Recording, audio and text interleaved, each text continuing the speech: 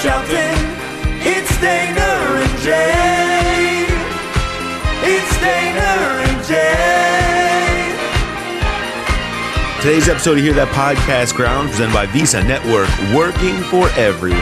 Paul Dehner Jr., Jay Morrison of The Athletic are here working for you on our final game preview edition of Hear That Podcast Growlin'. We can say that confidently, Jay. This is the last game of the season. This will do it. Bengals, Rams, Super Bowl 56, Sunday. How about it? We are inside of 56 hours to go until Super Bowl 56, and it feels like it's going to be 560 hours. It's just things move fast out here in LA, but time doesn't seem to be one of them. It just seems like game day is never going to get here. It will, of course. It just doesn't feel like it right now. Maybe it speeds up over the weekend. Yeah, it's funny. Like this is something that I remember in covering the Super Bowl over the years, is how long the week feels, because you spend so much time dissecting the game and talking about the players and writing the stories, and everybody's doing that. And it's just so much buildup and so much dissection to every little aspect of a game. It feels like forever until the game finally gets here. Well, when it's the Bengals, and you've already been doing that all season, if you're a fan listening to this, you've already been thinking about this since the moment McPherson's kick went through in Kansas City, it feels exponentially longer and exponentially overdone. And you're just like, you almost can't think about it anymore, because it's like, okay, I've already considered the fact that Aaron Donald is going to decapitate Joe Burrow's spleen at like 3:22 in the second quarter. You've already got every detail figured out in your head of how you think this thing's going to go in every breakdown. So you get to this point and it's like, man, can we play the game? Can they just play the game? Because we've kind of done the predictive thing. RIP to your mentions, Paul, because you just brought all the jinx and curse bros out. How could you say that? How could you say that? You're going to speak it into existence.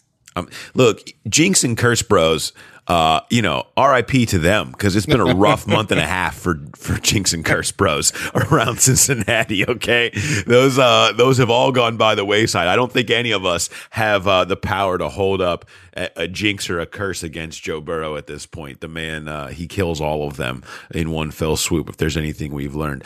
And we'll get into Joe Burrow and his hold that he has on the NFL right now in a minute, and we got a bunch of stuff to get to. Chris Collinsworth, I have him and Al Michaels who will be calling the game, but Collinsworth in particular talking about calling this game from Cincinnati, or being from Cincinnati and calling this game, and his view of that, and that he had the comments that came out about him talking about Jamar Chase, but there was a lot more to it than that on his conference call this week, and I wanted to bring you some of that.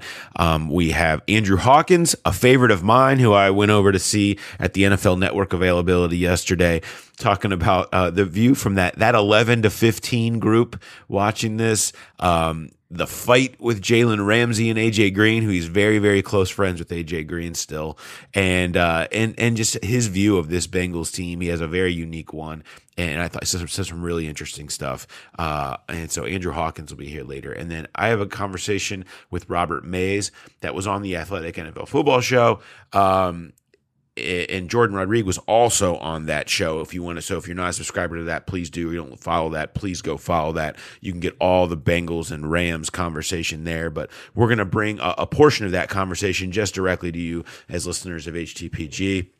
With the conversation that we did yesterday. So those are all coming. We have a bunch of Run Passer Boots. You guys submitted some. Of course, we will have our Bengals Growler bet. And I think we decided, let's give people a chance to be extra happy and try to win a Growler bet on the day of the Super Bowl. So we've got that one. And of course, we will end with our predictions for Sunday's game.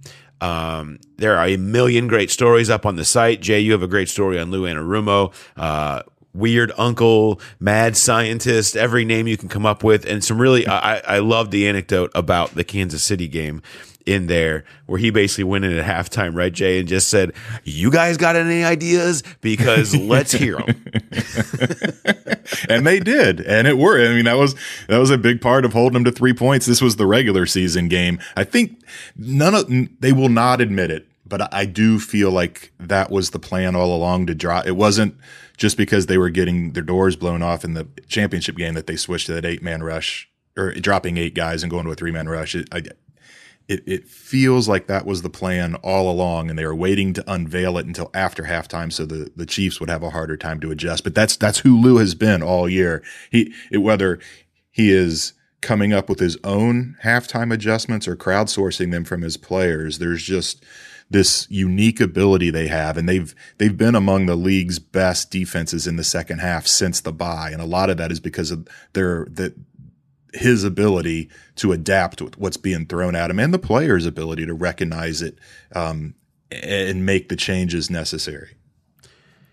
Yeah, I mean, that's kind of a big part of this game is, can Lou Anarumo continue to be this befuddling wizard that he has been for quarterbacks? I mean, and credit to the players who are out there making the plays, but he has really found ways to make all the adjustments that you need to make as the year has gone on. And can he do that to Matt Stafford the same way he did it to Mahomes, the same way he was able to do it to Ryan Tannehill, and really at the end of the day, the same way he was able to do it against Derek Carr?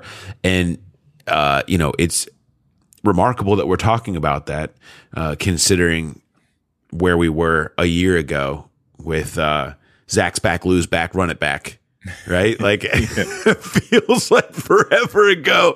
But the thought that unbelievable he wasn't the fall guy for 625-1, and here he is, one of the big reasons they're here in the Super Bowl. Great story there. Speaking of great stories, John Greenberg and Brody Miller, who you guys are probably familiar with, did an incredible story on the places that claim Joe Burrow, with a million awesome anecdotes of the Burrow effect in Athens, in Baton Rouge, in Columbus, and in Cincinnati, and talking to anybody and everybody from his past. It's just an awesome story, an awesome read on sort of the power of Burrow.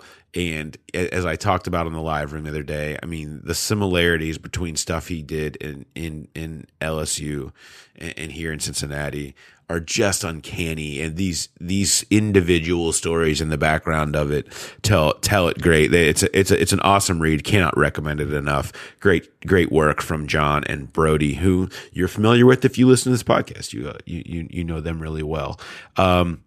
Reminder, we're going to have a live room with myself, Jay, Jordan Rodriguez, covers the Rams, Lindsey Jones, our national writer. We're all going to be in a live room that we're going to be doing that later today, this being Thursday. So come on in for that. And if you can't make it in for that this afternoon, it'll be available exclusively as Athletic Audio Plus content on the Athletic Football Show feed. So you can catch that archived later there. But we'll be breaking down everything about the game in that live room to also as our last chance to really get you totally prepped for Sunday's game. And of course, we'll have the walkout after the game from LA and all that stuff. Real quick, as far as news, not a ton. CJ Uzama didn't practice on Wednesday. Zach Taylor said he's expected to practice on Thursday today. He remains optimistic about him. I think that's the case. You will see him out there. I mean, really, isn't it about lateral movement at this point? I mean, I think being out there, saw him doing the straight line running, doing the bike, doing the resistant band runs. But how does he look like when he first goes to make that yak move? Does it hold up? Does it stay strong when he tries to go laterally? I think that's really the big question remaining that they're probably going to want to get answers to at the Thursday practice. Yeah, and it almost feels like it's more of his presence than what he can actually contribute. I mean, yes, it would be nice to have him as that check down option, but the Rams aren't going to be real worried if it's Drew Sample lining up for 90% of the snaps at tight end. But you put CJ Uzama in there, and then it forces them to be a little more honest with their coverage. But that is a great point, because I almost laughed. There was a game in Chicago where CJ caught a pass and he tried to do this little shimmy move, and it was honestly one of the weakest attempts to shake a tackler I've ever seen in my life. And I know he was going to get roasted in film study, but he's kind of gone a different way. He's not trying to fake guys out. He's just running them over. And it seems every time he catches a pass, he breaks at least one tackle, and he's not getting these Jamar Chase type of yak, but he gets an extra 4, 5, 6 yards after every catch. And the strength of the knee is going to be a big part of that, because it's planning and driving and running through guys to get that extra yards. And you wonder if that is going to be affected with playing 2 weeks after an MCL sprain. Yeah, and we'll see. And like you say, I don't, he's not the game changer of this whole thing. I mean, it's not going to come down to him, but yeah, we'll be monitoring him on Thursday as we always do. All right, let's take a second and switch gears here and hear from a sponsor. I kind of wanted to take a moment here before we dive in to kind of just set the scene in LA a little bit here. I mean, we've talked about how throughout this run, it has felt in many ways regular. It has felt like it all feels the same, right? It's just another week. And I think the Bengals have done a great job of that, and us kind of following it closely. You can sense that feel of it. It all felt very normal. It was just another week, it was week 19, it was week 20, and it felt that way. This is definitively like there is nothing that feels like another week about what's happening right now. I mean, they're out here now. It's all different. All the routines are different. I think the enormousness of the moment is noticeable for players. It's hard not to be, and just the total flip in insane attention that happens when you get out here. I don't know, Jay, maybe it feels different to you, but I mean, and maybe it's just being around Radio Row and the media center and the city and seeing all the Bengals faces up on every single big building in the city out here. And that makes it feel that way. But I think the whole feels like another game thing, just another week is gone. Yeah, because it is so different. I mean, the media, there are guys that the Bengals haven't given us all year that sat in front of a Zoom screen and did 40-minute interviews. Their assistant coach, every single assistant coach has done that. And you always wonder, is there going to be enough questions for this guy to cover 40 minutes? And there is. That's how many media cover this. People are popping into those Zooms. So I think that part, the glare, is what really makes it feel different for them. And Joe Burrow even kind of mentioned too, where it did, now that they were on site in LA, that yes, it feels different. He was looking forward to getting to practice yesterday, just so it would get back to more of that normal, just playing football feel. But there's so much asked of these guys, and there's no way. I mean, they're all wearing the same sweatsuit. There's so many things that are different that you can't really lie to yourself and say this is just another game. You have to feel the magnitude of it. And I think it does help that they're sequestered out in Westwood. They're not in downtown LA. They're not seeing I went out there for their arrival, and you wouldn't know it was Super Bowl week out in that area. You don't have all those banners and all that other stuff, but in the ballroom where the logos are everywhere and they have to do these Zooms, that's where it feels different. We'll see. Once they get to Sunday and actually get to the field, that's where you really wonder, does the pregame warm-up, does the whole build-up feel different, or can they stay with that mindset of treating it like just another game? Because everybody knows it's not. It's who can actually make it feel like it that's going to have the edge to come out ahead in this game.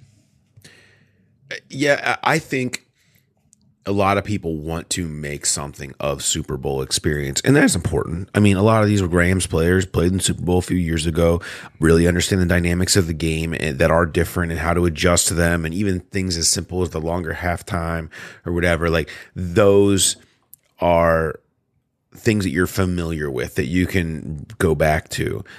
You also have, Bengals players that are going to be relying on the national championship game experience in that way, and in the feeling of those big games, because that's really where they're hearkening back to the most with their primary players. But you do have a bunch of Bengals players that have never been to this stage before.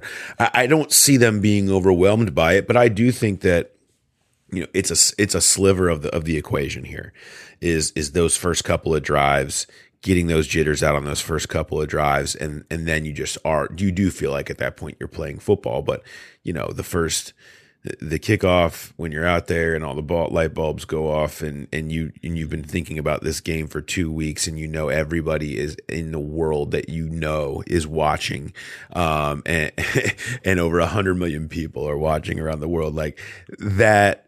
That I think can get in your head for a minute. I do think it goes away quickly, but it can get in your head for a minute. The one thing I talked about is, I've talked about this scene a bunch, is, when Bill Belichick was handing it to the Rams and McVay, there was Zach Taylor and Sean McVay and Jared Goff in that circle talking and trying to figure out the puzzle. How different it must feel, because you have games where things go sideways, but how different the intensity of freak out must be when things go sideways in that game compared to when it goes sideways against the Bears in week 2 or whatever. How different that feels and the intensity of it. I think that's maybe a part of the equation too, is when things do go wrong, where's the calming influence? And that's where you turn to Joe Burrow. Yeah. Look at the national championship game a couple years ago. That it wasn't sideways, but it was getting there. That was a really rough start for LSU, for a team that had just cruised through everybody, including their semifinal win. And that you saw that poise. You saw that calming influence that you're talking about, where he just got that team settled and then finally hit the long pass, and it was like that whole team just exhaled, and then it was right back to what they'd been all along, where they just really turned it on and whipped Clemson. And I think there's other guys like that. I think Lou is like that. He is not a screamer and a yeller, and it's a very analytical approach of figuring things out when they're going sideways. And I think Zach is that same way too. I've seen him scream at officials, but I've never seen him kind of lose his mind on the sideline with players or plays, anything like that. So I do think they have those calming presence, or people that can give that presence and kind of settle the waters if they do get choppy. Ideally, you'd like to go out and score first and just never trail. And it's kind of a pipe dream. I mentioned on our last pod, the team that scores first is 11-9 in the last 20 Super Bowls. It's even a Super Bowl champion that proves themselves as the best team all year is going to face adversity in the biggest game. And if you have a guy like Joe Burrow on your side, and let's not forget, this is Matthew Stafford's first run at this too, that more so than his skill and his dissection, just his presence and his makeup to keep things calm is one of the greatest assets they have on their side for this game. I agree with you, and I think it has shown itself the last 3 weeks, is that Zach Taylor has put together a staff of calm communicators. That's sort of it. He's looked for guys that are in his same mold, right? That's who he is as a coach. That's how he is as a teacher, and he likes to be in building relationships with people. And you look across his staff, and really, and by extension, his quarterback and his leaders, and they almost across the board are calm communicators, with a few exceptions, and that really lends itself to big games. It really lends itself to intense moments, because you just continue to go through and communicate calmly the same way you do, and that keeps everybody at ease the same way that Burrow helps keep everybody at ease. You mentioned, Stafford's first game. We've seen him have a pretty decent run in the playoffs to this point, where he's only got one interception, but he's late in the season he was struggling, and he's had rough moments. It's not like they have been world beaters offensively. I mean, this is not that he's come out there and looked like the next great thing. I mean, in a lot of ways they've been winning in spite of him, and you do wonder, a guy who's never played on this stage. If I'm the Rams, I'm far more worried about Matthew Stafford on the big stage than I am about the young kid Joe Burrow on the big stage, right? Like, is Stafford going to crumble? And I laugh that I don't know if you saw the Gridiron Heights cartoon that they do, but which is great. The Bengals are the cool kids, which is just, what is this world, right? The Bengals are the cool kids that break into this cartoon party.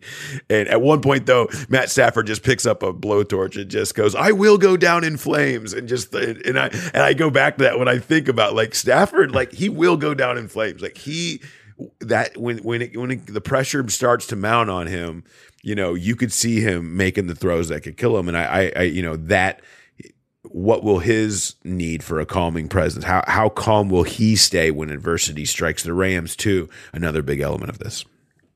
My favorite part of that cartoon is at the end where it's Stafford and Joe Burrow smoking cigars. Stafford can't really handle it. And Joe's like, "Are you choking? Are you choking?" That was a particularly good one. But yeah, so there's a lot of stuff to get to this game. We've got a bunch of things we need to get to now. So let's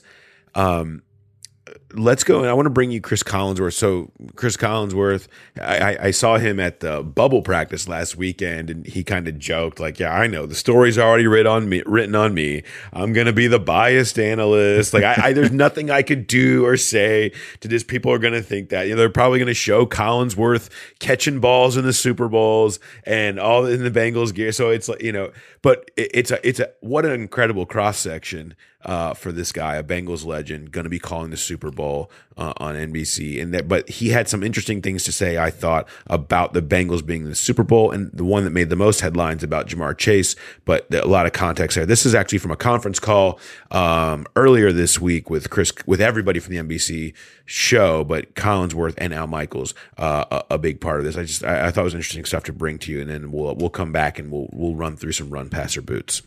I wanted to ask you about the Bengals and the way they've built their roster. There was some question over who they should draft this year, and a lot of people felt they should take the offensive tackle because you got to protect Joe Burrow. And that's the general line of thinking in the NFL. You got to beef up your offensive line to protect the quarterback. But the Bengals and Zach Taylor said they wanted to draft another receiver just because it gave Joe Burrow so many weapons that it almost doesn't matter necessarily who's blocking. He can get rid of the ball so quickly. What do you think of all that, and just what do you think of the way that the Bengals built around their wide receivers? Yeah, Penei Sewell's a really good player, but he's not what Jamar Chase has been this year. Jamar Chase, in my estimation, is already the best receiver that I've ever seen play with a Cincinnati Bengals uniform on. And I don't say that lightly. Isaac Curtis is a dear friend of mine, and Chad Ochocinco was phenomenal during his run here. But the number of times I've seen Jamar Chase catch the football and 5 or 10 yards down the field and score a touchdown without anybody tackling him, obviously, first of all, but usually nobody touching him.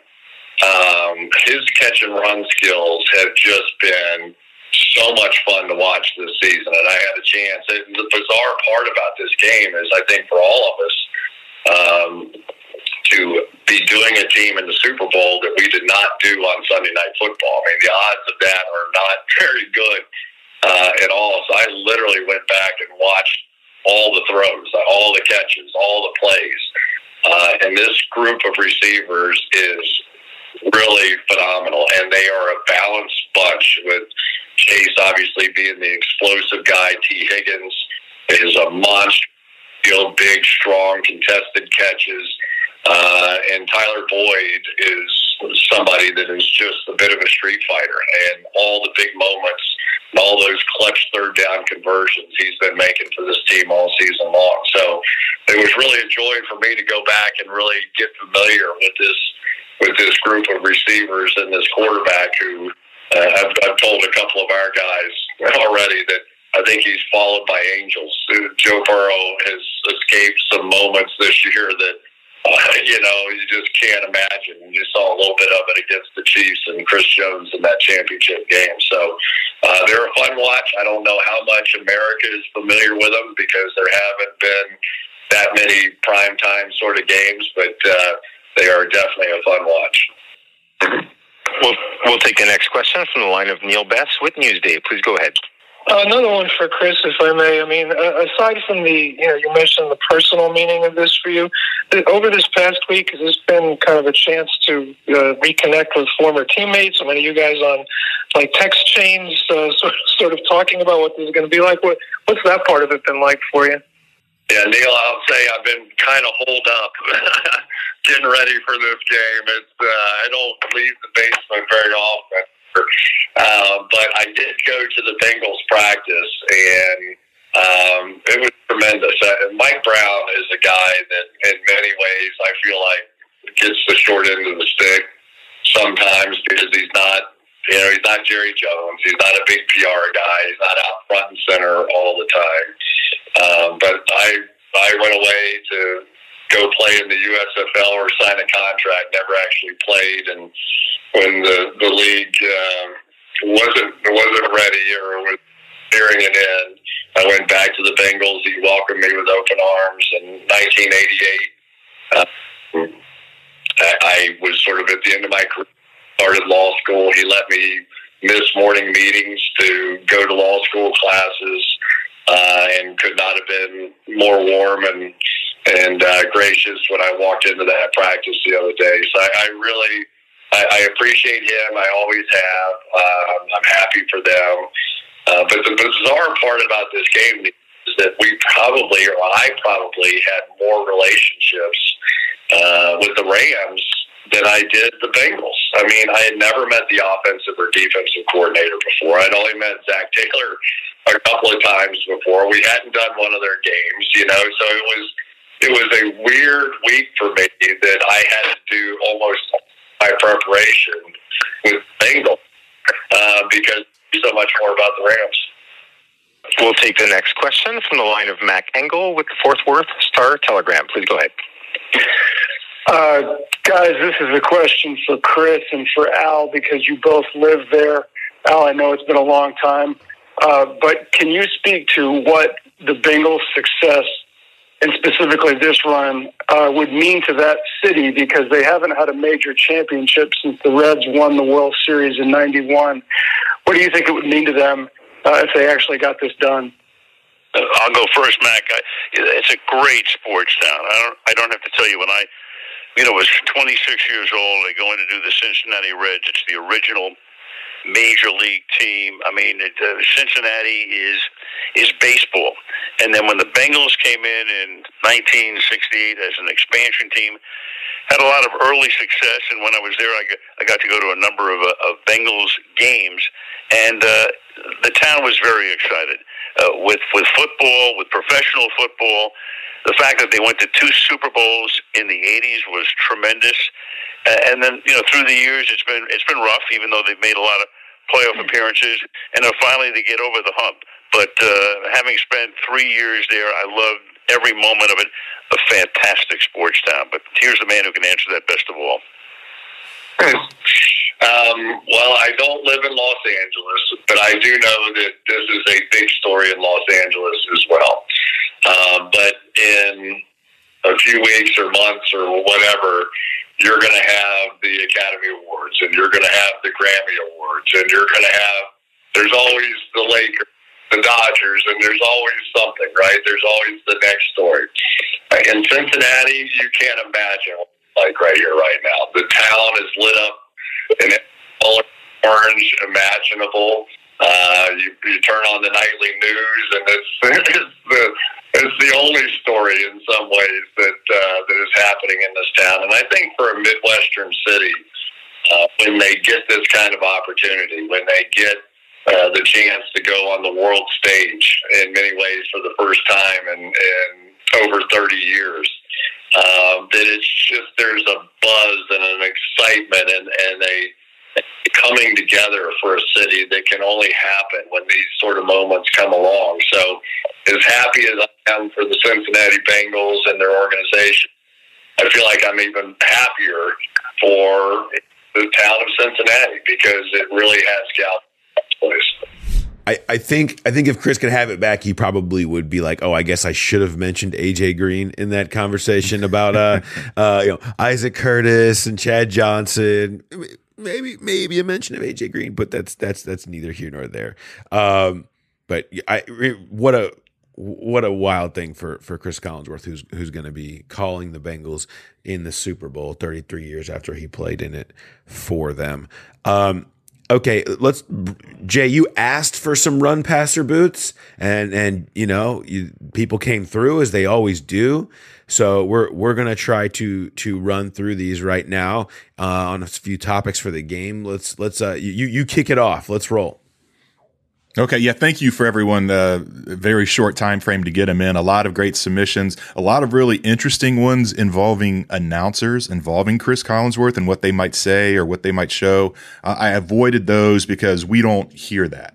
We would have to go back and listen to the entire game. We can't keep a track of those type of things as the game goes. So we've got a high number one, a low number one, and a what is more likely one. So the first one from Brian Burning is what will be greater, combined field goal yardage, combined rushing yardage for all players, or T. Higgins / Jamar Chase receiving yards? All right. I don't know. I think this one's easy, personally, because of my view on how this game is going to unfold. Combined field goal yards I'm running with. I think there's going to be a bunch of field goals. I think this is going to be defenses that stand up in the red zone. I think it's going to be, take every point you can get type of game. And so I'm going to say combined field goal yards I'm going to run with. I'm going to pass on Higgins Chase receiving yards. I think they'll have decent days. I think they'll get theirs a little bit. And I don't think either running game is going to do much. So I'm going to boot on combined rushing yards. Yeah, I'm the exact same order for a lot of the reasons you said. That I don't think either, even if they were playing mediocre run defenses, I don't know that we would see a lot of rushing yards in this game. And these are not mediocre rush defense. These are really good run defenses. So I think it's going to be tough sledding for Cam Akers, Joe Mixon, and the rest of anybody else that's handed a ball to run between the tackles. What do we got next? Okay, this one was creative from a guy with a creative name. His name's Jack, but his Twitter handle is Alpaca Death Trap. So that immediately attracted me. So thank you, Jack, for this one. This is what will be greater, but it's a small number. So will it be Bengals 4th down attempts, McPherson made field goals, or Burrow completions of 20+ yards? Okay. I think that this is a really good one. I have McPherson probably kicking. It's hard to say how could it not be 4 field goals, but it just feels like it has to be. So I'm gonna kind of stick with that number. It just feels right. Burrow completions over 20+ yards absolutely could be. This could be 4-4-4. Like I could absolutely see it going that way. But I will go ahead and run. With McPherson field goals, I will pass on Burrow completions of 20+ yards, and I'll boot 4th down attempts. I do think there will be some, but I think 2-3 is probably more likely than 4 or 5. So I'll lean that way. But I could absolutely see a bunch. I mean, they're going to be emptying the tank here. So 4th downs are they're going to be on the table in every way. Yeah, the 4th downs is really a wild card. I mean, you could see there being 2 or 3 4th down attempts on the final drive of the game. If they're behind and they have to go down and score, I mean, that's where Joe Burrow's at his best, when it's all on the line and you got to have it. So I could see them converting a couple, keeping the drive going, facing another 4th down. But I'm gonna run with Joe Burrow 20+ completions. I mean, we've seen the Pirine screen. We've seen this, and we all know what Jamar Chase can do with the ball in his hands after he catches it. I don't know that he's going to be having a lot of completions with 20 air yards, but I think they're going to have a handful of completions that cover 20 or more yards. So I'm going to run with that. I'll pass on the McPherson field goals. I think he comes up short of the 4. I think it's going to be 3, which might give you a little hint on what my prediction is going to be later. And then I'll boot the 4th down conversions as well. Okay. All right. And one more good one that's submitted. And then this last one is from PJ91 Gonzalez. What is more likely to occur?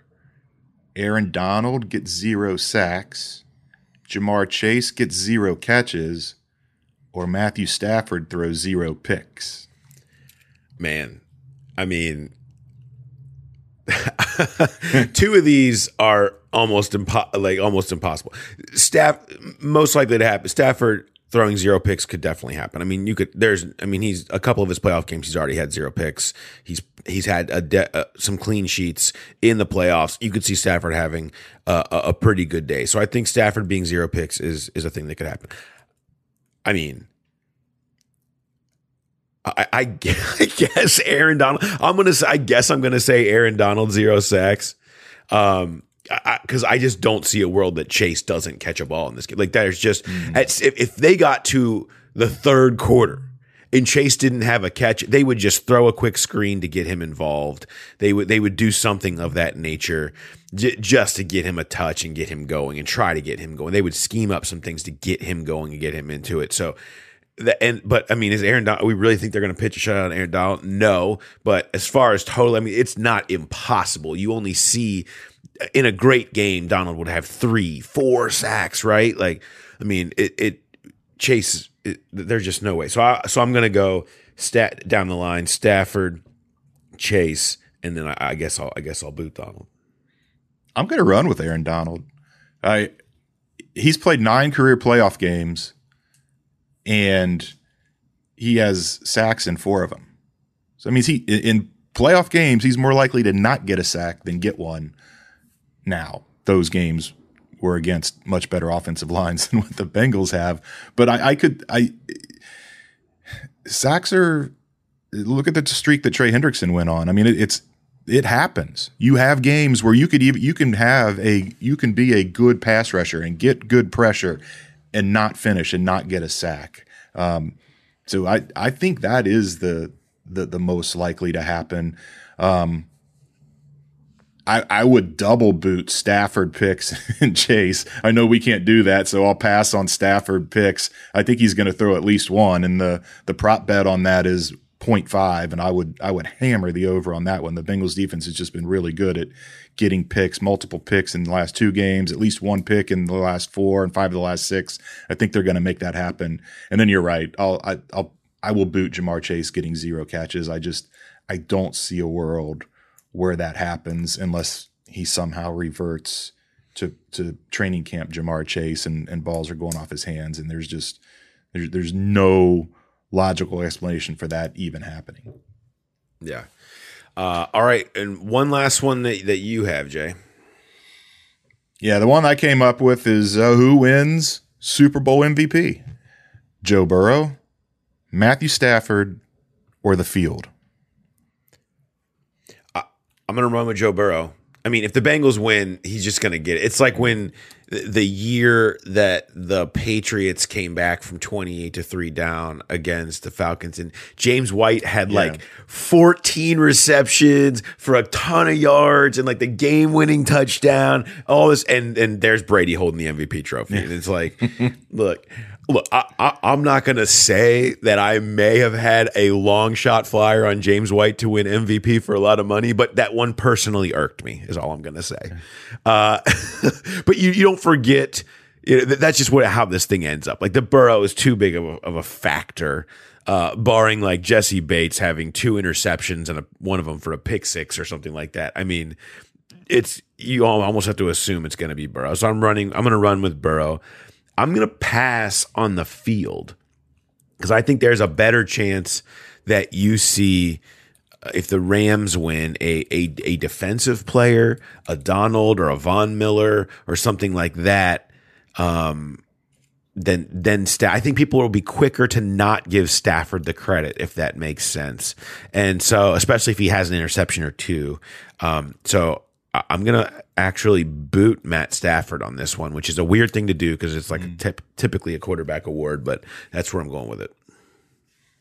Yeah, I'm booting Stafford too. The quarterback of the team favored to win, and I'm booting him as the MVP likelihood. I'm going to run with Field just on sheer numbers. I mean, 90 of the 92 players dressed can win it.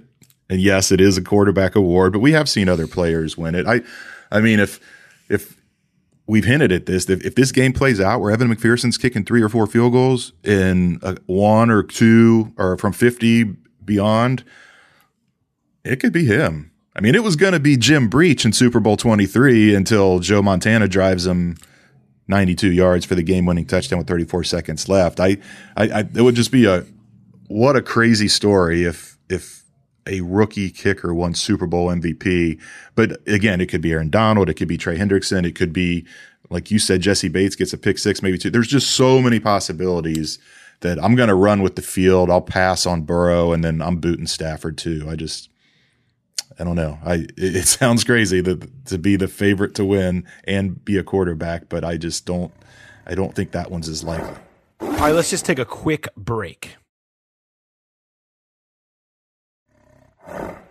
You did it. You mentioned Super Bowl 23 in 34 seconds. I mean, summoning the names of Montana and Taylor. There's a lot of the big picture of this run that is interesting. I really enjoyed the conversation I had with Robert Mays about this, which was a chance to kind of step back and see it through a broader view. And so we wanted to bring that conversation to you. So this is myself, Robert Mays, on Radio Row from this week, talking about sort of just this whole Bengals big picture. And then we'll come back after that. We'll get into some props and some growler bets and predictions and all that stuff. The Bengals are playing in the Super Bowl, so you're here. So we've reached the point where I said I was going to be comfortable saying that sentence. I said, look, just get me to Wednesday of actual Super Bowl week, and I'll be comfortable saying the Cincinnati Bengals are playing in the Super Bowl. I'm not there yet. It's still not quite real that we're talking about this team playing in the Super Bowl, but I think I can get there by Friday. You've obviously been on the show several times this year, and one of the reasons that we've been on each other's shows and we've had so many conversations over the last 12 months or so is that the Bengals have been fascinating in a broader sense. Yeah. You wrote today in the piece that you did about their scouting staff, which we'll dig into here in a second, just about how many debates have gone on, both within the Bengals building, but then just about the Bengals period.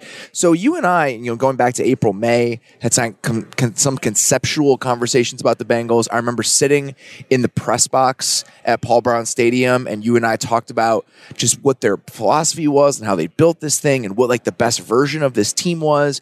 You came on early in the season when it seemed like they were kind of outperforming expectations. At no point during any of those conversations did I think you and I would be sitting here right now, even if early in the season there was some building optimism about what this team could end up being. No, you're right. And I think there is a moment in Week 7 in Baltimore, and I'm the world of everything being captured on the sideline and mic'd up is so great because we caught the moment that Joe Burrow realized he could be here. Yeah. It was there on the sideline in Baltimore, and he's talking to T. Higgins, but there's a circle of people. He's talking to no one in particular. He just says it out loud. He says, if we can win this division, we can win it all. We can win the whole thing. And he walks off with that look we've all seen now. Yeah. And right then, it has never left me since the moment he said it that day. I wrote about it the next day. I was like, Joe Burrow just realized he can do it with this group. And they won that day 41-17. They were 5-2, and they've had fits and starts since then that have really been kind of a really interesting path. But that was when everything before that seemed like a pipe dream. And Burrow admitted it just a couple weeks ago. He said, look, before the season started, I would have said, man, it would be crazy that we would. Yeah, there's no way we're going to make it to the Super Bowl with this group. He wanted to like get a winning record, get into the playoffs. They picked the top 5 the last 2 seasons. Yes, absolutely. But so I mean, he that never thought the most optimistic I can do anything was like, if we get in the playoffs and maybe win a game and end that drought thing, that'd be great. Yet here they are, but since that moment, I don't think they have felt that this is a pipe dream at that point. But it did take that proving ground early in the season to show that maybe they could do this. So we're going to talk today, which I should have done at the beginning of this, about how the Rams and the Bengals got here, what their paths were to this point. And you and Jordan Rodriguez just have such an intimate knowledge of everything about these franchises, and I wanted to dig into that with you. So let's start with Joe Burrow, because if you're looking at the Bengals' just journey to this moment, and what other teams can take from it, and how you can, because that's always what happens, right? How these teams got here, what can we learn from it? In the Bengals situation, I think there's some things we can learn. I think there's some things that it's just lucking into Joe Burrow. Getting to that point when you lose, 2 games, or win 2 games the year before, you get the number 1 pick in a year with a transformative type of quarterback. So just walk me through, in your opinion, as someone who's covered this team for a long time, what is different now about the Bengals because Joe Burrow is there? Belief. I mean, there was no belief forever. I mean, there was the belief that existed in the building, in the organization, in the city, was one of waiting for the other shoe to drop. What's going to go wrong now? How is this going to fail? The Bengals are just this entity they're not great corporate citizens. They're cheap and whatever. It's just a matter of time till they lose and break our hearts and whatever. Then when Burrow came, it wasn't that. It wasn't, is this the time that my heart breaks? It's no, this is the time that Joe Burrow comes out of the tunnel. And that belief has captured the team. It has captured the city. And it's not like he came in and gave a speech. It's not like, I think enough has been said and written and people have knowledge of now how he sort of does this. It's insane, the parallels. I was just on our Hold That podcast, the LSU podcast, with Brody Miller yesterday. The parallels between how he did it at LSU and in capturing the team, the program, the state, and how he has done it in Cincinnati, just with this very down-to-earth, hard work, but insane confidence in himself that everybody reaches onto, toughness that every person that's associated with football loves and admires and wants to follow. He's not a rah-rah guy. He's not, but he has an innate, incredible, instinctual sense of people. What people need, what people want to hear, how to be a leader.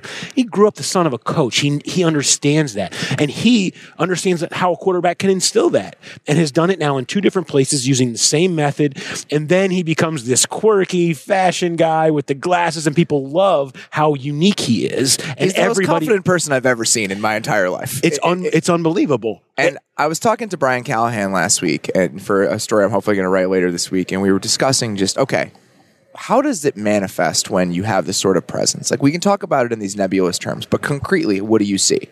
And he was talking about it as earned confidence. Like, Joe has earned confidence because of the work that he puts in. And we were talking about the parallels to the Joe Burrow coming into Cincinnati situation and when he was in Denver and Peyton Manning got there, right? So obviously very different points in their career. Joe Burrow's a rookie. Peyton Manning is already one of the greatest quarterbacks of all time by the time he gets to Denver. So when Manning gets to Denver, everything changes because everyone in the organization looks at the quarterback always and says, okay, where can the quarterback take us? With Peyton, it's instantaneous. From the moment he is there, everyone in the organization looks to him as this kind of beacon. With Joe, it obviously, you have to show it. You have to prove to people that you are that guy. But it didn't take long for him to prove to people that he was that guy. No. So then everybody in the organization, your understanding of what is possible changes. Yeah. And when your understanding of what is possible changes, what you expect of yourself every day, how you come to work, it gets into the fabric of who you are. And this is how it works with all quarterbacks. But I think with this franchise who's been looking for one, Andy Dalton was what he was, right? Like, I think that, in my opinion, contrasting the previous version of this team that could have won a Super Bowl, like that 2015 roster, and you look at how well built it was and how complete it was, Andy Dalton was merely a cog in that machine. When you removed him and it all kind of fell apart that season, Joe Burrow is not a cog in the machine. He is the engine that drives this entire thing. And that distinction, I think, you can feel how different that is.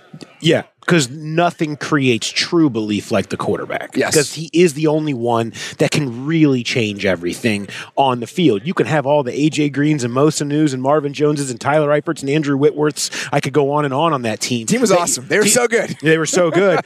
You can have all those guys you want. If you don't have the quarterback to really drive you all the way, it's really, really, really hard to do. You know, Burrow came in, and because, like we say, he has such a good sense of human dynamics, he was reticent to be the leader.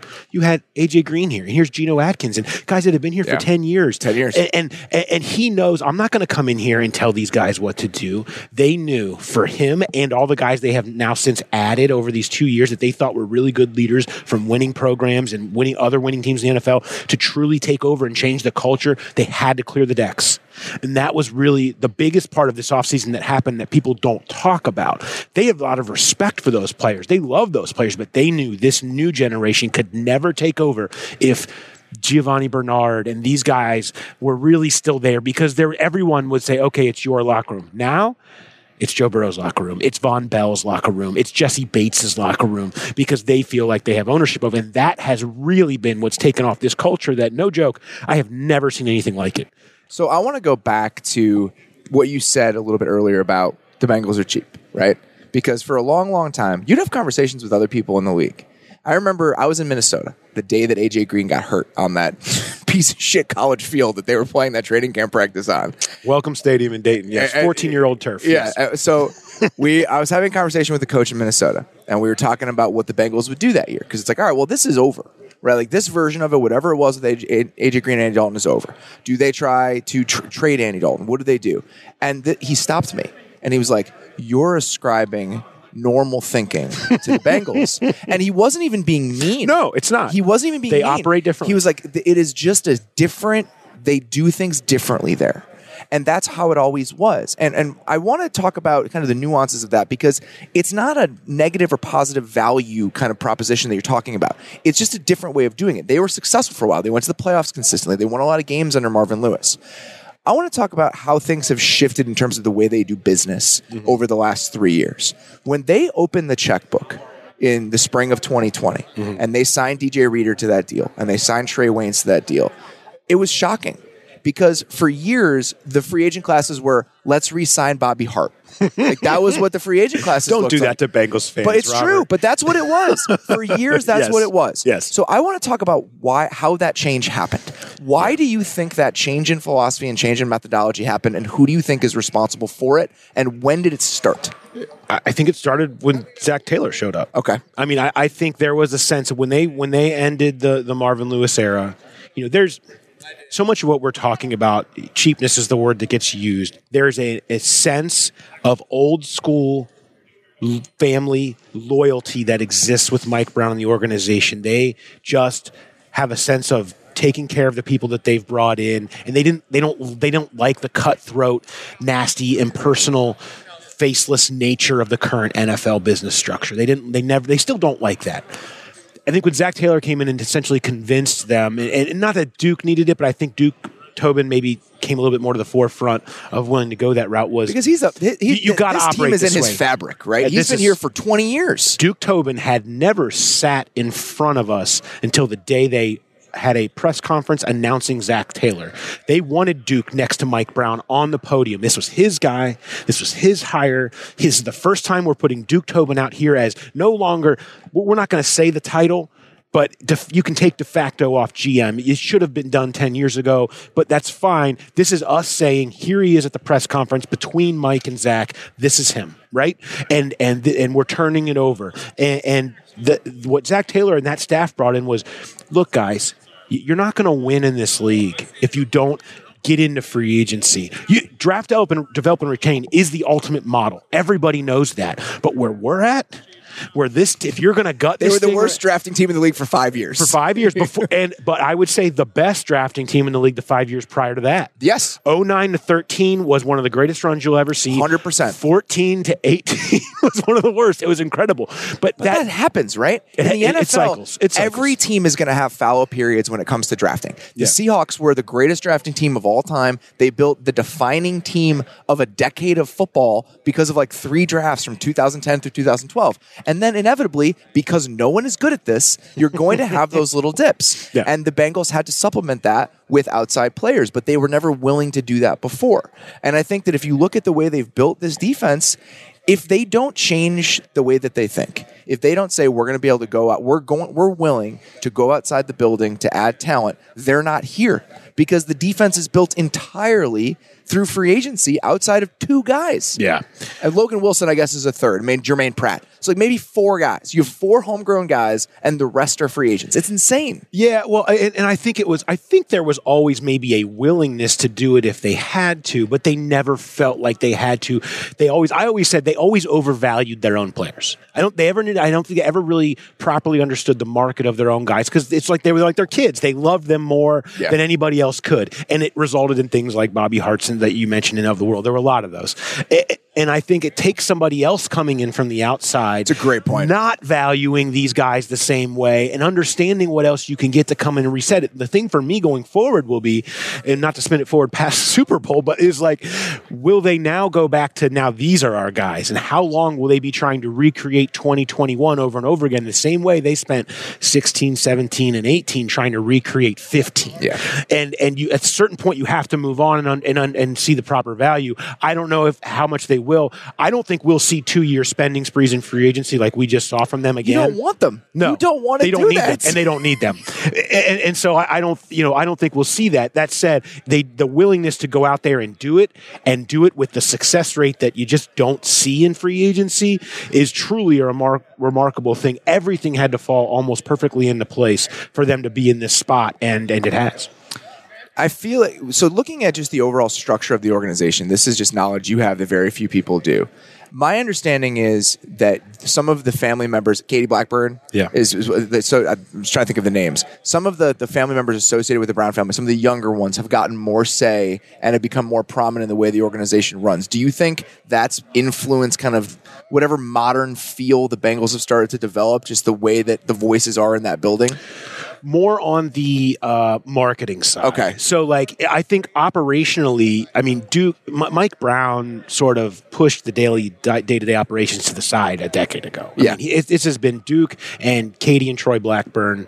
Katie, his daughter, then Paul Brown as well, his son, have been kind of running the show for a long time on the football side. What is interesting has happened, because only can happen in the Bengals, is Elizabeth Blackburn, Katie's daughter, who is in her late 20s. That's what I'm thinking. Has come in and had as director of strategy and engagement and said, Grandpa, look, your franchise, you need to figure it out. You need a Ring of Honor. You need to have social media. Your game day needs to be a show. This is entertainment.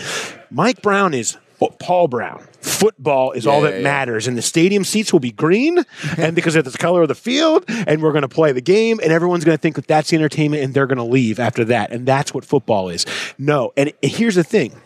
Mike Brown said this before the season started. He said, Elizabeth came in and got all these things, and everybody else in the building is scared of me except for her. She is probably the only person on earth that could get Mike to finally come around on all of these things, because you can't say no to your granddaughter. Yeah. And it's so people said, "Well, she's so young. That's a job that people work their whole careers and never get to. How can this 20-some-year-old person come in?" And when actuality, she's the only person on earth that could do that job and have had the success they have to re-engage, reconnect with a fan base that didn't just have dislike them, was apathetic towards them at this point. Whatever, Bengals. And now it's the exact opposite. They've never been more connected. The city's never been more alive in support of the Bengals. And so much of it is the team, is Burrow, but is also aligning everything else so when the moment comes, they're properly prepared to be really engaged. And it's just it's funny because you need that outside perspective, right? Even though she's in the family, it is a new perspective. And it's the same. You forget how long Marvin was there. 16 You years. just forget how long he was there. And you just saying, like, Zach getting there and being someone who came from somewhere else, had a different viewpoint, said, maybe we should try some of this stuff. You can feel how different that is. And the reason this all works is the Burrow side of this, getting Jamar Chase with the 5th overall pick, and the way they've built the defense. And I think that is, as I step back and I think about this, and I think what aspects of this are replicable, what are things that you can take away? The thing I keep coming back to is looking at the types of players they went after in free agency on defense, where the price ranges are in those guys. There's a Chidobe Awuzie and a Von Bell available in every single free agent class. You can find those guys. You have to pay a premium for a DJ Reader when you chase a guy like that, or a Trey Hendrickson. But there are aspects of this where the way they've built this thing, the personalities, how smart those guys are, the way that's all come together, to me, that's the most fascinating part of what this team is, because it doesn't require getting the number 1 overall pick in a year where the greatest college quarterback of the last 15 years comes out. You know, it's the interesting conversation that I've seen, whether in the comments or responses to the scouting stories. Oh, yeah, how about this? You luck into Joe Burrow because you stink so much. Yeah, absolutely. Obviously, like this isn't happening. We're not talking about these slick moves if they went 7-10 with some other quarterback. But so yes, there is a total luck element to building that, but you have to get out of the way. You have to understand how to let Joe Burrow do his thing, what leadership looks like, and what he needs to complement him. Let's not act like it was like, oh yeah, draft Burrow, draft Chase. Like, we didn't spend 6 months talking about Chase versus Sewell and how to build this thing, and the decisions are, every spot is its own decision, its own right. So yes, you get Burrow. A lot of people have gotten good quarterbacks. How many times has it come across like this? Sometimes, but we haven't seen anything like this. And the defense took them here. Like, let's just be honest. Like, the defense is the reason they're here, because of the way the defense has played over the last 3 weeks. The step this team was supposed to take this year of making the playoffs and maybe winning a game is augmented by the defense. They're here because the defense took them that extra 2 rounds, because they weren't good enough offensively yet because of their line to get to the next step, 100%. To carry them. The defense carried them the rest of the way. Something I like to ask somebody who covers the team day to day, it's just, who are we not talking about enough? Like, who are the unsung heroes, in your opinion, of this Bengals season that are, at its core, a couple of the reasons that they're here but aren't on my mind? Sam Hubbard. That's a really good one. Look, people don't, I mean, when they drafted Burrow, the year they were going to draft Burrow, Hubbard and Burrow are great friends since back in their Ohio State days together. Hubbard goes to Miami, Super Bowl's in Miami that year. Burrow's doing the rounds as the Heisman guy. They hung out all week. They went like fishing together and hung out together and started to build the literal core. There's a reason that the two of them went out for the coin toss in Kansas City. The literal core of the next generation started, and Hubbard was a big part of. They've kind of viewed the two of those guys as like defense, offensive, really quiet leadership, hardworking, does everything the right way every day, relentless in practice, relentless in meetings. We want both sides of the ball to be based around that, to look like that. We want guys that play like that and think like that. Those two, Hubbard is the other side of it. He doesn't get a lot of shine because he's not a pass rusher. He picks up scraps that is created. He does weird roles, like he's a spy in certain situations. Like, it just they in the Oakland game, they had him lined up off the ball. I mean, the sack he was lined up as an off-ball linebacker. He plays this kind of, I don't know, there's not a lot of rigidity to the role that he plays. He does a lot of different things for them. Yeah, well, and he's like a run stopper, like a great run stopper. And so there's a selflessness to, like, he's not kind of this, when you think of great edges, but he is really the personality that he plays with and the tenacity and kind of energy that he plays with feeds everyone. That's kind of what's defined that defense, right? Flying after the ball, always chasing a pass when it gets deflected and able to be there to get the pick. It's been a big part of what they do as a whole. So, I mean, I think he's probably one that I would point to. What aspect of this, when it comes to the city, the fan base, watching how Cincinnati has reacted to this team, will stick with you the longest? As much as this season, on a national perspective, has been about Burrow and everything he is and has become, and the fun Cinderella story of the Bengals. For those inside the city, I grew up there. I understand the dynamics of the team in the city probably as well as anybody. this season will always be about this city coming alive. It will always be about this thing that has been created during this run, because it will never be like this again. Yeah. You know, you only get one first You time. only get one first time breaking through with the new group and the fun new guy. And they've been, it's not just the Bengals. The Reds last advanced in the postseason in 1995. There is a generation of Cincinnati sports fans that have never experienced success in the postseason ever. Yeah. And this year has been so special for that group of people who are 30, right? Who are just now learning what it's like when the Cincinnati, it's a great sports town, but it's just been so beaten down to now suddenly the fabric of it, of how they define themselves, is changed because they believe that Joe Burrow is going to come out of the tunnel now. And it just doesn't feel like you're waiting for Carson Palmer's injury or Kenyon Martin's leg or Andy Dalton's thumb or Johnny Cueto's oblique or any millions of things that have killed great runs in the past. It's like they're washed away and you're starting over, and you now understand that being a sports fan is fun. Yeah. It's not something that you beat yourself up about and complain about ownership every week. It's fun. It can create unbelievable moments and connections between fans, between fathers and sons and daughters and friends and neighbors. And the videos that have come out of all of these special events have been like, just, to me, that's been the story. That has been the story of what's happened inside of the city of Cincinnati, whether they win Sunday or not. I mean, no one can ever take that away. They may come back. It'll never feel like this again. It'll never be as special as this has been for the city, and that's what I'll take away. I totally understand that. These are the moments and these are the reasons that being a sports fan is worth it. Yep. It is for these sorts of payoffs. It's for these sorts of connections. It's to be able to enjoy it. We said it earlier this year. It's like, this is why you endure all that shit. Like, this is why you go through it. Is for this. Yeah. It'd be great to win. It'd be so special if they won for all of those people. But even to get to this point is pretty remarkable. Paul, it's so great to chat with you. It always is. Sincerely appreciate the time. And we'll see you the rest of the week here. Looking forward to it, Robert.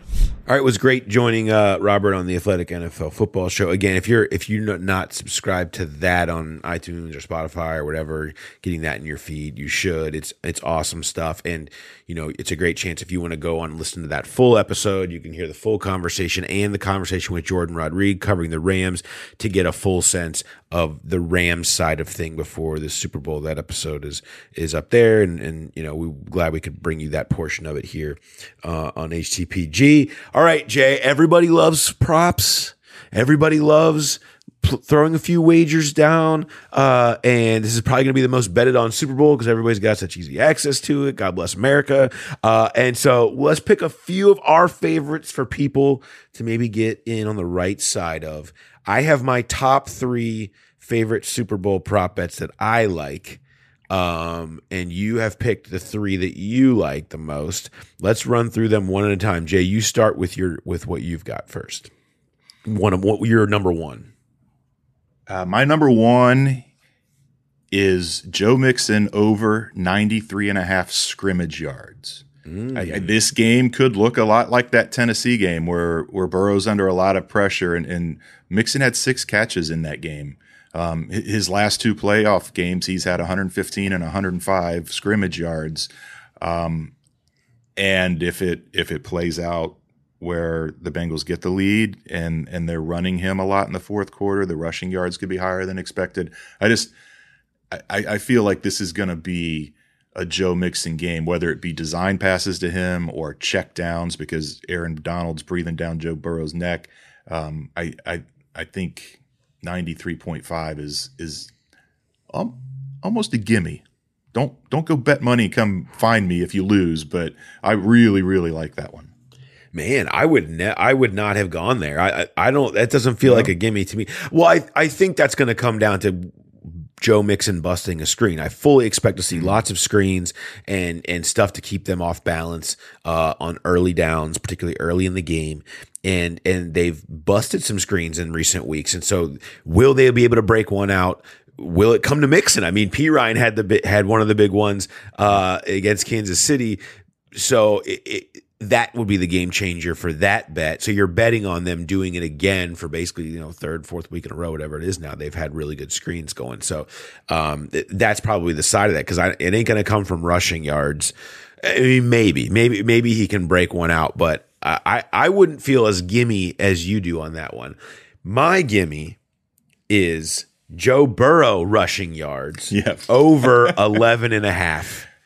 If we know anything about what we've seen of Burrow lately, what we've seen of him in big games in college, when it's pull out the stops time, and he's done this so much more, it's get out there, scramble, and run. He's going to be running for his life. He's going to scramble. 11 and a half yards. I mean, even if he just avoids 3 or 4 sacks and turns those into a 1 or 2 yard gain, not counting when he goes and busts one for 5 or 10 yards into some space because he's unaccounted for, or more. In one run, even, he could pull that off. That was such a low, jarringly low number for me. I think the gimme bet is Burrow rushing yards over 11 and a half. That was my number 2, so I'm glad now that I get to pick one of the other ones I really liked. What's another one? My next one, this is one of those yes or no's, and this is you can get it, the yes, at plus 230, and it's will the Bengals score in every quarter? And it sounds hard to do against a good defense in the Super Bowl. The Bengals have scored in every quarter this postseason, including overtime. So 13 going back to the regular season. It's 16 quarters in a row that they've scored in 24 of 25. I think there's great value, even if it's just McPherson kicking a field goal. We know how good they are in the Morrison minutes at the end of the first half. I think there's a really good chance that they'll come up with at least one score in all 4 quarters, and you can get it at plus 230. That's a nice value. That 24 out of 25 number is something I was not really totally aware of. You don't notice it as you go through it, especially because there's so many field goals involved. But great point. That's a good one there. Another one with some value is I'm surprised that they had this as the one that was getting the juice at plus 100 instead of Joe Burrow at minus 140. First interception thrown. Matt Stafford getting plus 100. You're getting juice on that. So, hey, I mean, Joe Burrow has hardly thrown an interception. Like, he doesn't really do it anymore. I mean, he's had the bad luck one. He had the one in Kansas City and then the one off the hands of Samaje Perine. So they've happened. But for the most part, he's been so secure with the ball, so good at that. The idea that Stafford wouldn't be the one to throw the interception, I think just even for a little bit of value that you get there is a good play, because it really feels like he'll be the one. It could be wrong. Could be pressure and then a ball gets tipped or whatever. I'm sure that's what they're banking on with this line, but I like first interception thrown Matt Stafford at plus 100. My next one, and it's a 50-50 prop if even one happens for them to get it. But I just love this one. Will there be a 2-point conversion? And you can get yes at plus 260. And the reason I love this is we've talked about this. We've mentioned so many times. You have 2 great kickers in this game. I feel like there's going to be a lot of field goals. And when that happens, that sets up for 14-6, 21-13, 28-20 type of margins where if somebody scores, it's going to make sense that you go for 2. And 2 creative play callers we saw the play the Bengals trotted out with Trent Taylor to hit the 2-point conversion against the Chiefs. I feel like there is a really, really good chance that we see a 2-point conversion in this game. And plus 260 is – that's a lot of value for that. That almost feels more like a plus 100, a plus 140 type of bet, but they've got it at plus 260. So I love this one. That is a good one. I will round it out with Chase targets over 8. They are not going to hold back on throwing the ball to Jamar Chase. Like, it won't matter that Jalen Ramsey's on him. We've seen games where Chase hasn't had a ton of targets. But in this game, especially how Burrow likes to rely on just throwing it to Chase when under pressure, with the quick hits or whatever, and they're going to have a desire to get him involved. They're going to be scheming targets for him. I would be stunned if we saw a world, not that Chase would have huge numbers. I mean, the big numbers may come from Higgins or wherever. I think they're going to throw it a lot still, and I'd just be stunned to see a world where Chase was involved to a point that he didn't get 8 targets in this game. And maybe it's possible, but I really like Chase targets over 8. I think he's going to be heavily involved in this one. I do too. Let's go. Go ahead. No, I was just gonna say I really do like that one, and you take into account maybe they do some of those jet sweep pop passes where you get a free target that way. It's maybe it looks bleak at halftime. Maybe they do start hitting Boyd and Higgins early and let Jalen Ramsey do his work on Chase. But if the Bengals are behind, he's easily hitting 8. And if they're winning and succeeding and playing really well on offense, it's going to be because Jamar Chase is involved. So both ways, however this game plays out, it feels like he can get to that 8. All right. You mentioned Jalen Ramsey. I know Bengals fans have no love lost for Jalen Ramsey for what happened in Jacksonville with A.J. Green. And one of the craziest things I've ever seen on a football field just because of who it was. But I talked to Andrew Hawkins. I walked down to the JW Marriott where he was doing an NFL Network availability, and nobody else could get down there because it was too far to go.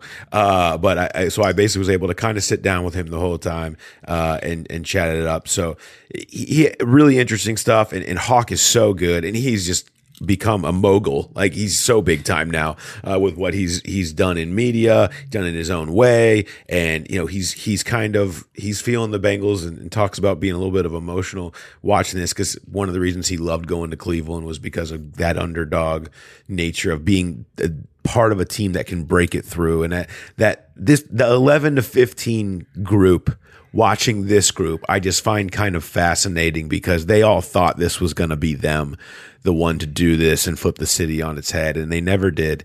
And so it was a fun conversation with Andrew Hawkins. I want to bring that to you, and we will come back with Growler Bet and predictions and all that good stuff. So here's from NFL Network, former Bengal and Brown, Andrew Hawkins. You guys with your group chat, all of it, you guys, AJ, Mark, everybody. What's this like for you guys? You guys thought this was going to be you that made this run, that set the city on fire. Is it weird? Are you guys? I know you're probably happy for the city, but is it odd seeing that? God, I wish this would have been the one that we would. Does it bring those old feelings back? I think anybody who hasn't played in the Super Bowl wants to play in the Super Bowl, right? And especially when you see Cincinnati doing it. Yeah, I would have. I mean, I haven't talked with the guys about it, collectively. But I feel like, of course, they would love to have been a part of the team that made that happen. But I also know that they're like extremely excited for the city, right? And the team is, because one thing that I think about Cincinnati is there's such a, because there's only six scouts, right? And because the market is probably one of the smaller markets, in the NFL, and there is such a familial feel to playing for Cincinnati that all of us guys have played a lot of places. Marvin Jones has played with 3 teams now. Mohamed Sanu is, played in Super Bowl with the Falcons, right? We all still feel like Bengals, right? And it's because, you're at this place together where you really truly grow up. You get to know a lot about yourself, that you go out and, perform in other places as well. But it's like you'll always be Bengals because it was such an integral part of our careers. And, we were setting out to do something nobody expected. I think we were better than people expected at the times I was there, but at the same time, it was like, man, how cool would it have been to be this team and do what they did now back then, right? You guys, even then, you guys probably always felt like the forgotten team in the league, right? Even though you guys were good and you were there every year in the playoffs, it was like people would constantly just kind of brush it aside. That's kind of the crazy thing about this team is like that still existed for them, but they just blew right through. Yeah, they broke the ceiling on it, man. And that's, we had home playoff games that I don't even know if we sold out. You know what I mean? And so, again, going from from the little kid that was rooting for the Bengals in the middle of Steeler country with 2-win and 3-win seasons to go into the playoffs. That was like the Super Bowl to me. Like, I couldn't believe I was on a Bengals team that was in the playoffs. And, you know, to see them take the next step of really blowing this out, man. I was a kid. I remember trying to buy Bengals gear anywhere and everywhere, and you couldn't find it. You could not. I'm telling you, like, we'd go on vacations here, and obviously being in Pennsylvania or anywhere, like, you could not get a Bengals T-shirt because they just didn't put it. It's really cool. I cannot believe. It's wild walking in downtown LA and see Bengals everywhere, right? Like the center of the football universe, man. That is such a damn cool thing that, you know. Yeah, I mean, I was a little emotional when they won that Chiefs game. I could not believe it. Like, it's like. Do you think that's partially just the attitude that Burrow brings off? Like because you had a ton of good Bengals teams back in the day. You guys were consistently making the playoffs. Mm-hmm. But you're right, that type of feeling wasn't around. Is it just following the quarterback and how swaggy he is? Yeah, I think that I think there is a building process to these things, right? I remember in 2011, this is when Carson refused to come to camp, right? He was trying to get out of it. Andy Dalton was the second round pick. I remember, I think who was his first game? Maybe the Lions. Dalton's first game? Yeah, preseason game. Oh, preseason. Oh, preseason game. Yeah, that's right. And it was horrendous. And I think he actually went out with an injury, and it was like, oh man, I don't know what we're going to do as a team. AJ was a freak from day one. Yeah. You know, but I think, like, publicly it was like, yeah, no one was expecting Dalton to be, you know, and then I think that kind of, there was no pressure on us. And we're like, yo, let's just go play. And we were a playoff team when no one expected it. And then we get Marv and Mo and some other pieces, and then we go to the playoffs again, and then a third time. And then they continue to go. And I think after a while they understood, wow, this is a pretty good team. And it was surprising. And there was like some level of, man, they've done better than what we expected. But it's like you still want to get over that hump. Well, I think with this team, we were young and we didn't know what we didn't know. We didn't know we weren't supposed to go to the playoffs that year. That we got rid of Ocho and Terrell Owens and Carson Palmer, and somehow we were going to be better. Like, we didn't know that. No one expected it. We were too young to understand that we're not supposed to be in that position. Well, I think there's some elements to this team now that they don't know what they don't know. They don't know that they weren't supposed to be in the Super Bowl, that they weren't supposed to have this success at their early age. But at the same time, there was enough of a history to know that going to the playoffs wasn't enough because of the teams that we had. Like, so the success measure wasn't going to the playoffs anymore. It's like, hey, we gotta break beyond. Now, if they won that one playoff game and lost to the Titans, it'd still be a celebration in Cincinnati. We got over the hump. If they lost the AFC Championship to Patrick Mahomes, it would have been like, man, but imagine what our future is. And now here they are. So the expectation is going to climb, and you're going to have this team in place, and it's going to be awesome next year to hear all the preseason picks of people saying, well, you got to pencil the Bengals back into the Super Bowl, right? And the expectation grows, and this is going to be a wild ride for everyone, an exciting ride, but it's going to be really cool to be a part of. Let me give you one chance before I go. You know you're close with AJ. Yeah. Jalen Ramsey is not beloved in Cincinnati for what happened with AJ. As a friend of someone who was in that, did you forgive Jalen? What's your opinion to that incident? Is that something that happens in football and everybody moves on, or is that like, man, that's just never? I'm not gonna ever be able to wash that out. Yeah, I think it just happens and people move on. I can guarantee you, AJ does not care. Yeah. You know AJ, man. I mean, you talk about the most mild-mannered person on planet Earth. He was the most relatable and down-to-earth superstar athlete I have ever been around, right? So I'm sure he doesn't give a damn, to be honest. But that's just football, man. That's a part of it. Like, we are in a game where you run full speed into other people and you hit them. It's not like we hate to see injuries, you hate to see, but there's a mindset you have to get into to play the game of football. And I think that mindset is why Jalen Ramsey is the best corner in the National Football League. You know, and it's like, you can't take that away. Otherwise, you probably take away what he is as a player. But I can promise you, AJ don't care, and I would imagine Jalen doesn't give a damn either. This is just how it goes, man. It's still one of the most stunning things I've ever seen on a football field in my life. what? When that went down though. I was stunned because of who. It could have been any other receiver in the league. It would have been like, oh, okay, cool. That's crazy that happened. Because it was AJ, and I'm like, dude. I mean, the dude. I've never even seen him raise his voice. Yeah, I've known him for a decade plus now.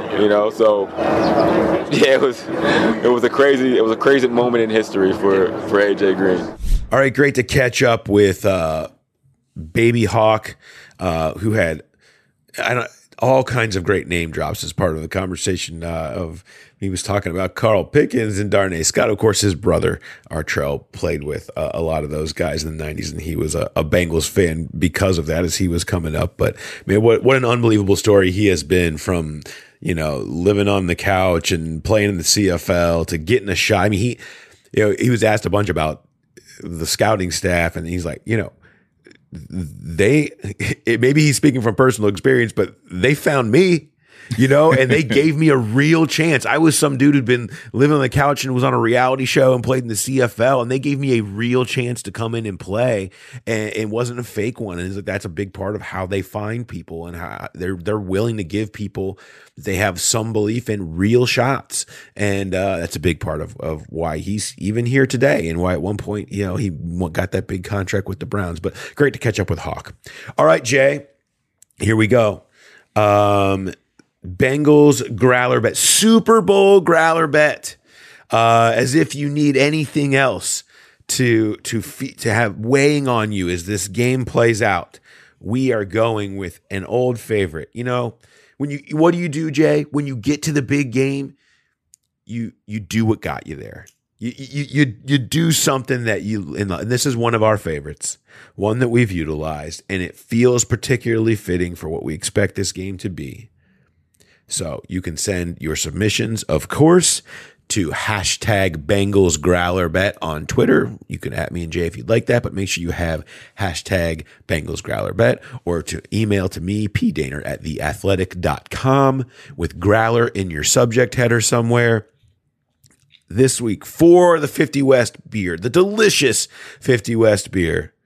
And shout out to 50 West, free ice skating going on Monday if you're looking for something to do with your kids because they're not in school. Bengals growler bet, time of the game of the last lead change. We have done this one before. You need to be within 3 seconds of the time of the game of the last lead change. Now, that is in the final minute. If you're going to pick the final minute of the game in regulation, you need to give me the length of that play. So if it's a McPherson at the gun, you can say 4 seconds or 3 seconds because it's the snap of that play. However, you need to give me the length if you choose to go in the final minute. Otherwise, you got to be within 3 seconds in either direction of the snap of the play that is the last lead change in the game. Jay, what do you got? I mean, it feels like it has to work out this way. And by the way, I wanted to go sadistic nun on you guys and make this really hard, and Paul smited me down and said, no, we need to make this easy. Let's let people win some free beer. So I do really like this one, and I guess I need a clarification, because if the game is tied, that are we counting that as a lead change, a game-winning field goal, even if that team has never trailed the entire game? Yeah, yes. Okay. Yes. A game-winning field goal from a tie score is we would count. It's a lead change. All right, then I'm gonna go 3 seconds remaining in the game. McPherson from 49. Yeah, I mean, it feels that way, doesn't it? It does. It's hard not to. So I will just say, let's go to predictions, and I will offer my answer in predictions. Jay, what's your prediction? So that is McPherson at the gun from 49. The snap will happen at 03 seconds. or at 3 seconds. The Bengals have won 5 straight games when I've picked against them. So maybe I'm going to make you guys mad by doing this, but I really do think there's something special brewing here. And that field goal from McPherson is going to win it for the Bengals 23-20. It'll be his 3rd field goal of the game, and he will be in the running for MVP. So here's the thing on this one. I cannot get past that we have talked for weeks, months now, as we're into mid-February, about how the other team's pass rush is going to kill these Bengals. Yeah, and we name the pass rusher every time, right? Jeffrey Simmons or Chris Jones or Max Crosby and Yannick Ngakoue and all we did this over and over again. We've done it for weeks. We've done it for months. And whether they got 9 sacks or whether they got 2 or none, whatever it was, Burrow and the Bengals have found ways to scheme and Houdini their way out of that being a factor, at least a debilitating factor. And Tennessee pushed them to their limits, without doubt. But their ability to play complementary football and overcome that weakness has been the case all year. So to me, that is the factor that everyone points to of why the Rams will win this game and why that will be a difference. But I don't see that. I see the same thing I see when I look at any NFL game. The Bengals have the better quarterback. The Bengals have the guy built for the big stage. The Bengals have the guy who is undefeated in win or go home games, who has done it all year, and a team that believes in him, and a team that feels like a team of destiny to themselves. That matters. It matters here. It's mattered through this whole run. It's part of what has made this team feel different and special since week 7 in Baltimore. And I'm going to hearken back to that. This has felt like the coronation of Joe Burrow. And I think Matt Stafford is prone to mistakes. I don't think that he is prone to mistakes, has made mistakes throughout this season in big spots that almost cost the Rams games. They've found ways to dig out of some of the chaos that he's and they have created. I don't know if it comes to a close game, that's Burrow's game. A close game, and that's the Bengals game. They have created the big turnover. They've gotten the big play every single time. Why would this be different? I don't think this is going to be different. Bengals 19, Rams 17, McPherson from 45 at the gun, 4 field goals for Evan McPherson because, of course, and the Bengals, for the first time in their franchise history, hoist the Vince Lombardi trophy as Super Bowl champions. So do you have McPherson as the MVP then with 4 field goals? No, still Burrow. Okay.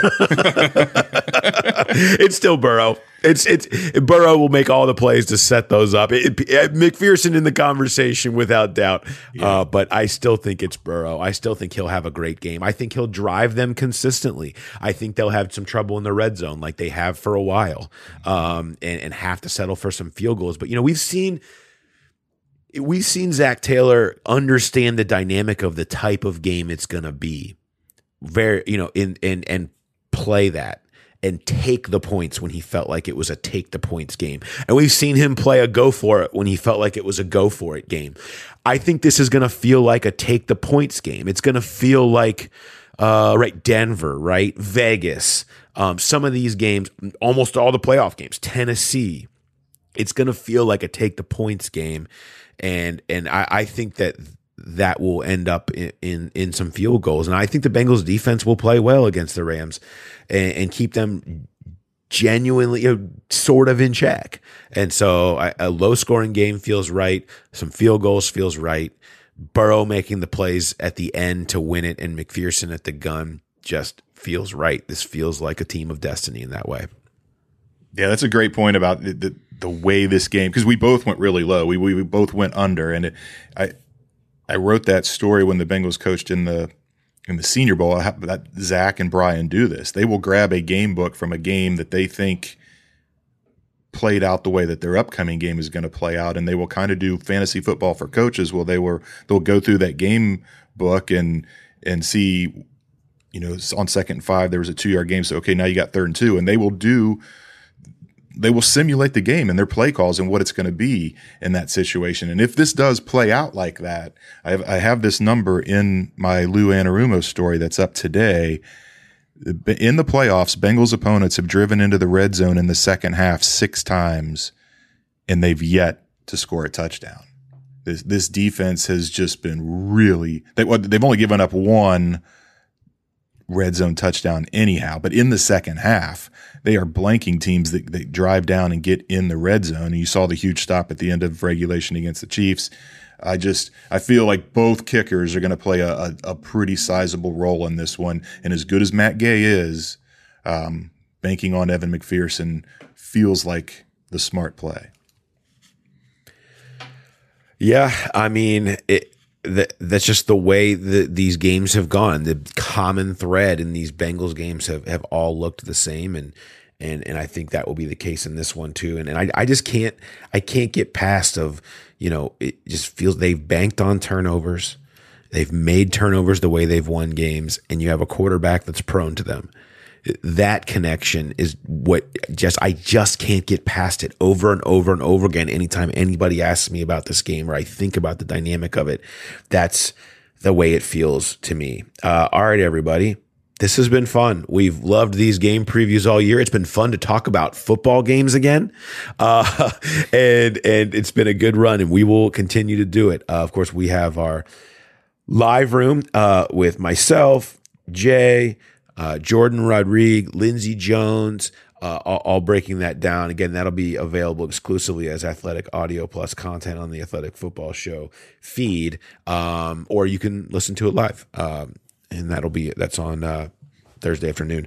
And so we have that for you.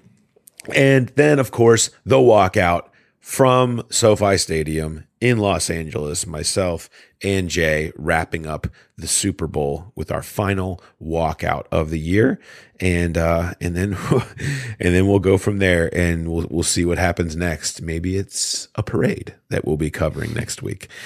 Who knows? But all of that is to come. And again, if you're not a subscriber to The Athletic, I like at this point, there's just so much incredible content up from across our entire staff. I'm just so proud to be a part of this team. And I've been so proud to be a part of this podcast with you, Jay, and our producer, Cam, who you guys have just been just rock stars throughout this. And it's just been so much fun. I hope everybody has sensed how much we've enjoyed it. I hope you guys are enjoying it. Well, judging by every video, I know you are, but this has been just a treat this whole season to be able to do this. And I'm looking forward to the walkout on Sunday night from the Super Bowl. How about that? It will be memorable one way or the other. And I'm looking forward to it too. And Paul is the Joe Burrow of this podcast. He is what drives this whole thing. And it has been awesome. Really fun year. Can't thank everybody enough for following along and interacting with us on Twitter and sending in your Run Past Your Boots and the Growler bets, and get a lot of rest, people. It's gonna be a long week until Sunday gets here. But I hope you guys all enjoy whatever the Super Bowl brings Sunday night. Yeah, should be fun. Looking forward to talking to everybody on the walkout. So we will talk to you on Sunday night from SoFi Stadium. Enjoy the game, everybody.